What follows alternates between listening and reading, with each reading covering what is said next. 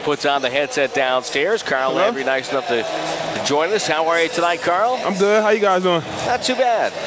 I wanted to get you on for a couple of reasons. One was I wanted to get your thoughts on playing here. But first of all, let's talk about the Warriors' last 2 wins here. And how important have these 2 games been, do you think, for the psyche of this team? It's big for us, especially going into the playoffs, going late into the season. We need to be playing at our best. A lot of teams, peak early and finish, not so good. But I think we're doing a good job of peaking right now.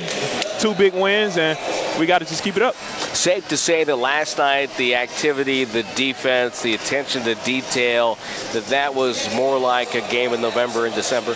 Yeah, definitely. That's what we need right now. We're closing in on the end of the season, 14 games left or so, 13 games left, and we need everybody to pay attention to detail.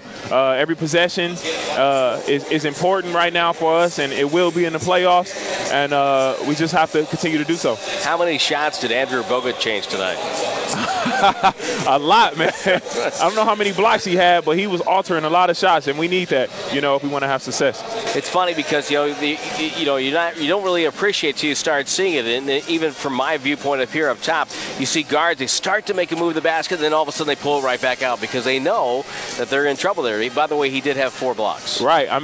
That's something that doesn't show up in the box scores, but altering shots means a lot. It's almost just as important as getting a block shot in this league, and he had many shots that he altered tonight, and that's big.